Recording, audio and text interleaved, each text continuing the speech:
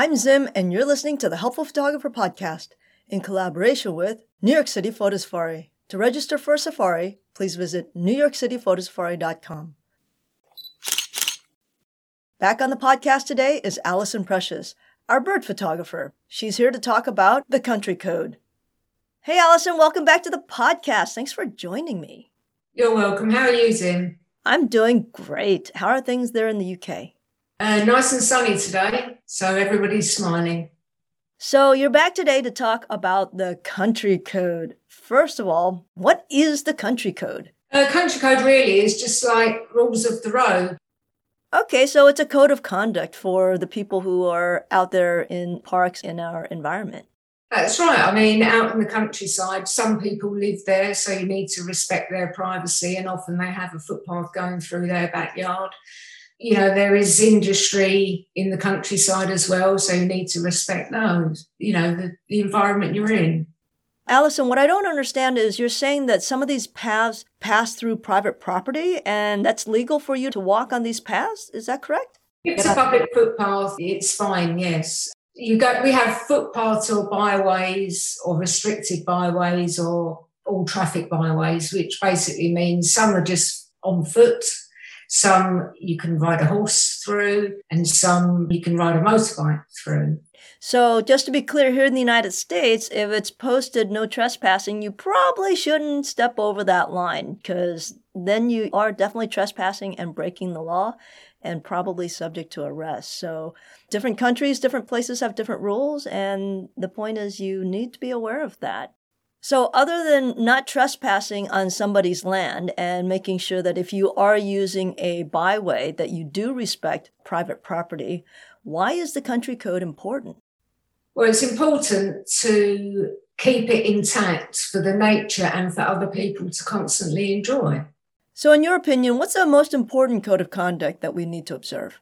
I think you need to respect and be considerate to other people working and living in the country and for other visitors. If everybody does their bit, then it's nice for everybody. Okay. Example, picking up your litter and just simple things, keep to the paths. Yeah, and very often I like to bring a little plastic bag with me because there are usually not any trash bins around. And if I see somebody else's trash, I'll go ahead and put their trash in as well and put it in a proper trash can when I find one. That's exactly what we want people to do as well, but sadly, some people don't. It's very important that we pack it in and pack it out so that as photographers, the vision is unspoiled and the wildlife is protected. We don't want animals being hurt by our litter, and just makes it so much more pleasant for everybody. Yeah, it's always sad to see those photos of like birds or some sea animals stuck in some plastic bag or something like that. That's a really horrible photo to have to take. So what other codes of conduct do we need to be aware of? Just regular things like don't light a fire, don't light a barbecue, that can spoil the environment. If you've got a dog with you, make sure it's under control and always in your sight. And obviously dog poo, bag it, bin it. Care for nature, try not to damage anything. Stick to the paths. Don't be treading off the paths, and you could endanger animals and crops and wildflowers and things. We want those things to continue for our children and our grandchildren. Exactly. And actually, this is really important. Sticking to the path is one of the most important rules, I think. I found out years ago that it only takes 7 people walking in a line to create a visible path. So don't get off of the path. The path is there to protect the rest of nature so that we can continue to enjoy that. That's exactly right, Zin. You stay on the path and you follow the signs. Yeah, the signs are really important. The signs are there for a reason. And, you just said don't light a fire. We're seeing all kinds of wildfires out in California and in the Southwest right now. Those environments are going to be really tough to be photographing in because, somebody lit a fire.